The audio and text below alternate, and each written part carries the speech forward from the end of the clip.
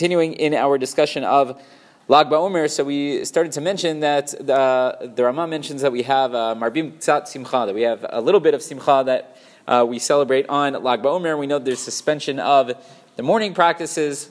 Very good. So why is it? It sounded like that it was, if we're in a period of mourning for the students of Rabbi Akiva, 24,000 students that passed away, Shelo Nagu Kavod Zelazeh, and they stopped dying, so that's why we go ahead and we celebrate. We asked last night, well, that seems like a weird thing to celebrate. If there were additional students left, so then we would celebrate the fact that they stopped dying. Unfortunately, we know that they all died. So it's not like they stopped dying, that the plague ended, it's just that there was no one left to die. So it seems like a weird thing to celebrate. It happens to be, the Gra points out that we have another model for celebrating such a thing, because if you look, there is a machloket, there's like 5 or 6 different opinions as to why we celebrate Tu B'Av, the 15th of Av. One of the suggestions is that Kalu Meitei HaMidbar, that the Meitei HaMidbar, if you remember the first generation that left the land of Egypt, they were all, there was a decree that they were all going to be wiped out, they weren't going to enter the land of Israel. So there was a whole process every year on Tisha B'Av, they would lie down in a grave, whatever it is, but whatever the case is, they were all going to die. At a certain point, they stopped dying.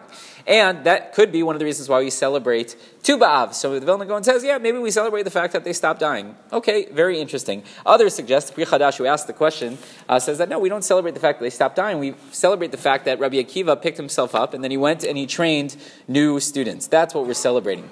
So there is one other element, one that we haven't discussed, but if you look, for example, the Birkei Yosef in his commentary to the Shulchan Aruch, so he says it is the Yom Shemet Rashbi, the day of the death of Rabbi Shimon Bar Yochai, and that's why we celebrate. So that's strange for a few reasons. Typically at Yortzeit, as we mentioned in the past, it's supposed to be a day of fasting, a day of introspection, not a day of great celebration. On top of it, it's not so clear that we know that he died on Lag BaOmer. What is the source for this? Unclear. Some suggest that perhaps it's all a typo, and really it should be not Yom Shemet Rashbi, but Yom Simchat, right? They left out the Chet. Why would it be a day of Simchat Rashbi, the day of celebration of Rabbi Shimon Bar Yochai? Because it seems like it was on Lag BaOmer that was the day that he revealed all of the secrets of the Zohar. So we're celebrating the fact that we have this additional layer of Torah study. Okay, entirely possible. Others suggest, no, it is the day that he died. Why is it that we're celebrating? So it happens to be that back then, if you were rebelling against the Romans, one of the punishments after they would kill you, after they would execute you, is that they would not allow you to be buried. Rabbi Shimon Bar Yochai was allowed to be buried, so maybe that's why we're celebrating. Right? There are all sorts of different reasons as to why we would go and we would celebrate his Yortzeit. Right? We talk about it as being a Hilula de Rashbi.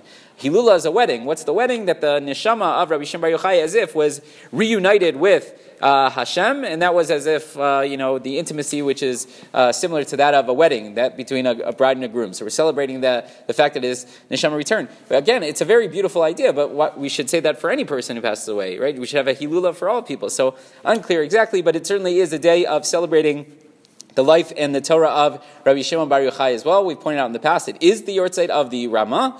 So how you want to celebrate that day, I don't know. But a lot going on Lag BaOmer, and it certainly is a day where we're Marbim Ksat Simcha. Rabbi Chanan ben Kach Omer, Tzakadosh Baruch Hu Zakol Yisrael.